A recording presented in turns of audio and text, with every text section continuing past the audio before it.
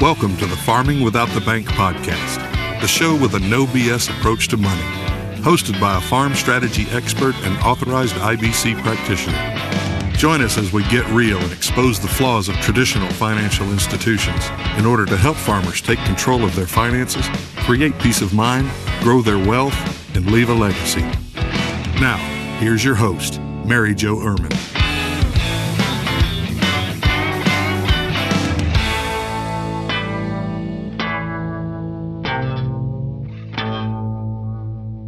Hello, and welcome to today's podcast. Thank you for returning, or thank you for just joining, however you got here. I surely appreciate you listening in. Today, I want to talk to you about, do we have to pay debt off first to get started with an infinite banking policy, or to get started with the farming without the bank concept? Whatever it is you want to call it, I call it the infinite banking concept, but so many people read my book and then they don't think they can get started because they have this debt. And they believe that they need to be completely debt-free before they get started. And sometimes that works. Sometimes people think, well, I have too much debt, and so I'm just going to pay off one thing before I get started. And is that necessary, or are we just prolonging it, thinking that we're going to be in a better position without ever talking to me? Because the interesting thing is, most of these people never talk to me. They read the book and then they go, well, I just can't do it because I have too much debt. Well, what are you doing with that debt? And those are the things that we really need to look at to help you get started. And I think I touched on this a little bit in another episode, but I really want to just focus on this today and talk about just this. And so, what debt do you have? Let's look at that. Or do you have a 10-year land note that maybe you could have did 30? Are you wanting to pay it off early? It's amazing to me how many people are paying land off early or paying equipment off early. And I understand why you do that, because maybe you had a really good year and you have extra money and you want to put it down and you want to get rid of that payment. Okay. But now that you've read the book, or if you haven't read the book, after you read the book, you're going to see that we can put money into this life insurance system and we can create the wealth there. And it's going to give us access to money. It's going to create liquid money right away. And if we can do that, would we rather do that? Would we rather have access to the liquidity than giving it to the bank or the lender? I don't really care who you're paying. I just want you to think of this story for just a second and put yourself in this shoe. If you have a land note and you are giving the bank an extra $20,000 a year as a payment because you want that paid off sooner, what did you just do with that $20,000? You just gave it to the bank and gave up liquidity of that money. You gave up access to that money. But the bank got it. So now if you have a bad year, now you have equity in the land, but now you have to go back to the bank and ask if you can borrow against the land. Well, you're doing that in a bad year. So you're doing that when the bank's going to say, sorry, Johnny, but you're not going to be able to repay this note. You don't have enough income coming in. Your numbers don't look good. So, sorry, but you can't have access to the equity of your land. You just gave them the extra $20,000. Could have we put that money into a life insurance policy and borrowed against the cash value in 10 years to pay it off? And a lot of people don't understand that. When I run the numbers, I can show you that if we're taking extra cash and we're going to put it to the cash value portion of the policy, you will have the amount of money you need to pay it off. You're going to borrow it from the life insurance policy. But what happens? Let's just say we put money into the policy for 10 years and it's $20,000 a year. Well, you now have access to that $20,000. So if you need tires on something, if you need to fix an engine on something, if you want to go on vacation, if you want to lend money to other people, you can do that for the first 10 years of your policy life borrow against it and pay it back. If you have it paid back by year 10, you still have the money to borrow against to pay off that land. So if you want to buy a tractor in year 1 or 2, you can do that, pay it back, and still have the money there so that you can pay off the bank if you need to. So yes, you still have to pay yourself back, but we gave you liquidity of money. And we just don't think about that. Instead, we think, well, we need to be debt-free. Well, do you really need to be debt-free, or do we need to leverage your dollar by using the bank at some point? If we have an interest that's less than 5% or maybe 5.5%, 6%, you might want to put that into the policy. And it's funny because people always say to me, well, Mary Jo, if I'm putting that in the policy and I have to borrow against the policy, I'm only making, I'm paying 4.76 on that policy loan, but I could have paid less to the bank. Well, what are you doing with that money? If you're borrowing the money from your policy, are you lending it to somebody? Or are you buying a piece of equipment? Are you buying cows? Are you doing something that can create income for you? So now you have an infinite rate of return, as Nelson would say, because you have access to do things with that money. What happens if an opportunity arises and you gave the bank that money or gave a lender that money rather than keeping it accessible to yourself? Are we really deciding who's more important than us? We are. We're deciding that the bank is more important for any extra cash that we have than we are because we want to get rid of them. We can get rid of them because if we put it in the policy, even if you don't spend it, you now have access to use it and pay them off if you need to. Right now, I have enough cash value to pay off my home. Am I doing that? Nope, I'm not. It's there, and I could do that, but what if an opportunity arises? What if I can lend money to somebody at 10% interest? What if I can buy into a business? What if I want to buy another car? I have a teenager, she's going to be driving soon. She needs a car. Because it's not like when I was younger, when we had junky vehicles to drive. I mean, I'm not giving her my vehicle. We're going to buy her something kind of icky. But what if I use that money and paid off my house? Now I don't have liquidity of that money, and I can't take advantage of an opportunity. We don't always need to wait until we're debt-free. There are people that are making payments on things, and they've paid it all off, and they've freed up cash. Well, did you use that cash to start a policy, or did you just go buy something else? If that cycle continues, you're never going to be debt-free. Or you might say, well, I don't have any debt, but I used all that cash to buy that next piece of equipment. So I don't have any money to put in a policy. Right, because you just wrapped it up in a bunch of metal. Because you bought a piece of equipment. Did you need that piece of equipment? Think about when you're going to get started. Yes, you need to have some money to get started. But what are those things that you're doing right now that you have debt on that you're overpaying? Because I don't think that most of you are just paying your minimum premium. Even in today's state of agriculture, I have clients who are paying above what they need to be paying. They're still sticking money into 401ks or IRAs and giving up the liquidity of that money because it's what they're supposed to do. It's what everybody else is doing. You just tied up the liquidity of that money. And maybe that's what you need to think about more than I need to be debt-free. Where could you access liquid money? Because we're not thinking about it correctly. Instead, we're like, well, we're just going to have to wait. Wait for what? The perfect moment? Like waiting for the perfect moment to have kids? There's never a perfect moment. What are we overpaying on credit card debt? Or do we have, this I see a lot too, do we have money in savings and we've not paid off the credit card? So essentially, you're doing the exact same thing in this scenario. You have $10,000 in savings and you have a $10,000 credit card debt. You're keeping that liquid money in your savings account in case you need it, but you're paying the credit card company. It's the same thing here, except you don't see the value of starting a policy because you're waiting until you're debt-free.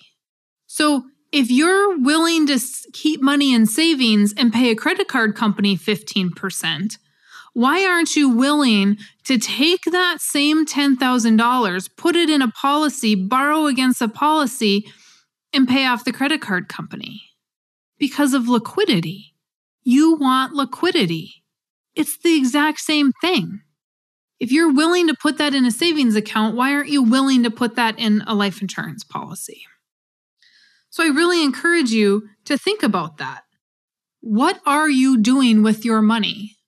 What happens if you want to buy a piece of land and all your other land is already paid for?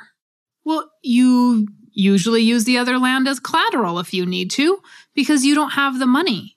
And I'm not saying don't pay stuff off. We want to make sure that, yeah, that's great. We can get stuff paid off. We can get rid of the snakes and dragons, as Nelson called them. That's fantastic. But do we want to get rid of them so quickly that it hurts us financially? It puts us in a state of stress. It's amazing to me how many people do a 10 or 15-year mortgage and stress themselves out about that payment versus doing a 30-year mortgage and just understanding that they can pay it off earlier. When times get tough, now we have this huge mortgage. And the only reason that you took a shorter term mortgage is because they said it was going to be cheaper on interest. And you said, well, of course it's going to, I don't want to pay extra interest.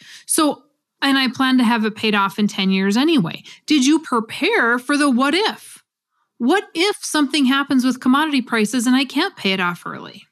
Nope. Instead, you stressed yourself out to get it paid off.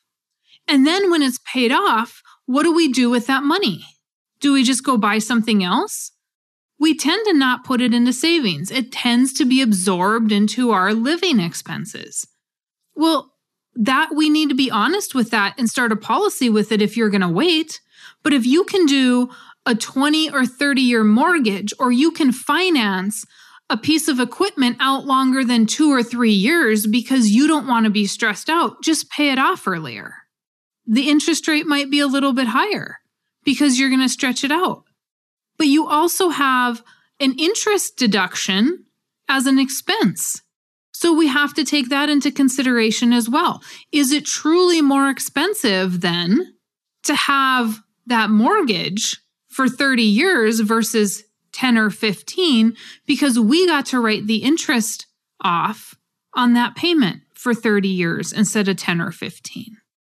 When I look at a mortgage, a 15 versus a 30-year mortgage, it's going to be less expensive for a 30-year mortgage if you get to deduct the interest expense because you got to deduct that for 15 more years. Now, it's going to be the same for land. It's still an interest expense that's going to go on your books. Well, if you can move that mortgage out 30 years or 7 years on a piece of equipment versus 3, is that going to free up some money to do other things? That might free up some money so you don't have to borrow as much operating from the bank. That might free up some money to start a policy. That might free up some money so you don't have to put so many living expenses on the credit card, or you don't have to borrow living expenses from your operating note. We have to think of all those things. We're putting all this money to a land payment or an equipment payment just so we can turn around and borrow it on the operating side. And are you ever truly going to be in a position where you're debt-free? Because remember, if you're using cash, you're still financing it. If that cash didn't go into a life insurance policy first, and we're not building compound interest on there, you still finance that piece of equipment because you paid cash and you lost the opportunity to earn any interest. So think about what kind of investments, what kind of things you could do with the cash that could create a better return than what you're paying on interest. You have to look at the full picture. Do we need to wait to start this concept until we're debt-free? No, we don't. Not in most cases. There are a few cases where I run into and there's a lot of debt and we are waiting. But in most cases, you don't have to wait until you're debt-free. That is an incorrect thought process because we can be debt-free to the bank and we can owe ourselves debt, a repayment on the loan, on the policy, and that's okay because we're dealing with us. We're not dealing with the bank, but we at least got started. And with getting started comes what? Death benefit, which is also very important. Very important.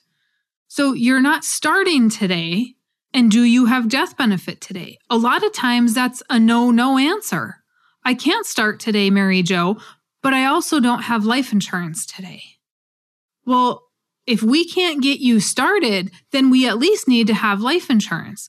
But I can almost guarantee you that I am going to find money that you are putting somewhere that you are not even thinking about correctly because you are overpaying somebody or you've paid a payment off and you just absorb it into the cost of living and you haven't been honest about it. So don't wait to get started until you're debt-free. Because be realistic.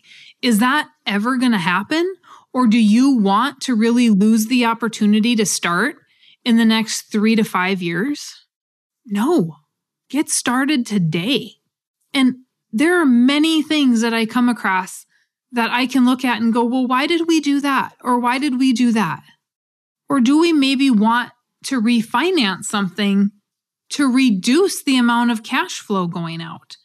I talked about the fact that cash flow is king on one of my earlier episodes, and we need to look at that. Cash flow is king. The bank is not. Don't make them king by overpaying them. Create some money and look at where that money is going so we can get started in this process. Because if we never get started, guess what? You never get to take back control of everything that you're doing, and you need that control. Nelson saw how much control he needed when he had all the debt at 20% interest. That is when he found this. So don't think that this is a bad time to start because A, I don't have the cash flow. Commodity prices are bad. Yep, this is the time we need to open our minds and look for a solution. It might not be a really fast solution, but it's a solution. And we really need to look at what our debt is and can we stretch those out and leverage our dollar by using the bank during a time when we can use them so that we can eventually get rid of them. Okay, think about those things. Look at your numbers. We've talked about this a million times already. Look at your numbers, see what you're doing, pay attention. Are we sticking a bunch of money on a credit card and paying interest only? Can we get some of this stuff rearranged and looked at differently? If you've read the book, I am happy to talk to you. You should be getting emails for a link to my calendar. If somebody has given you the book and you don't have the link to my calendar, message me, email me. You can message me on Farming Without the Bank on my Facebook page. You can email me at maryjo@withoutthebank. And I will email you the link to my calendar. If you've not read the book, somebody's not given you the book, you're going to want to go to farmingwithoutthebank.com, get that book, and then let's have that conversation and let's see what you're doing. It's not going to cost you anything but your hour and a half of time. But I'm guessing that you're spending an hour and a half worrying about your finances and you don't know what the solution is to fix them. We have the solution. The solution is in the book. We just have to take action. And without action, nothing is going to get done. Nothing. Worrying is like sitting in a rocking chair. You go back and forth all day long, but you don't get anywhere. And that is what we tend to do when we're stressed out. Our mind shuts off and we can't find the solution. The solution is there, and I'm here to help you with that. So make sure you message me either on Facebook or Mary Jo at Without the Bank, and I'm happy to send you a link to my calendar, but you have to read the book first. If you've not read the book, I'm going to know the second you ask a certain question, I'm going to know you didn't read the book because that book has a lot of answers in it. Or if you've read Nelson Nash's book, I'm happy to meet with you as well. You just have to have a little bit of education under you so we're both on the same page, and then we're going to have a successful, productive meeting. Okay, I hope that you guys got some value out of that and it caused you to think a little bit about what's going on and if you can get started or not. If you have suggestions about what you would love to hear on this podcast, please let me know. I very much appreciate it. Otherwise, go to Facebook, Farming Without the Bank, and we will talk to you there, or go to farmingwithoutthebank.com and check out the book and let us know again, however I can help. I am here to help.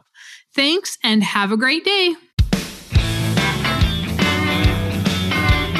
Thanks for listening to the Farming Without the Bank podcast. We hope today's episode has inspired you to take control of your finances in new ways. Don't forget to check out our website, farmingwithoutthebank.com, and engage with us on our Facebook page, Farming Without the Bank. Join us next week as we smash more financial myths and empower you to accomplish your financial goals.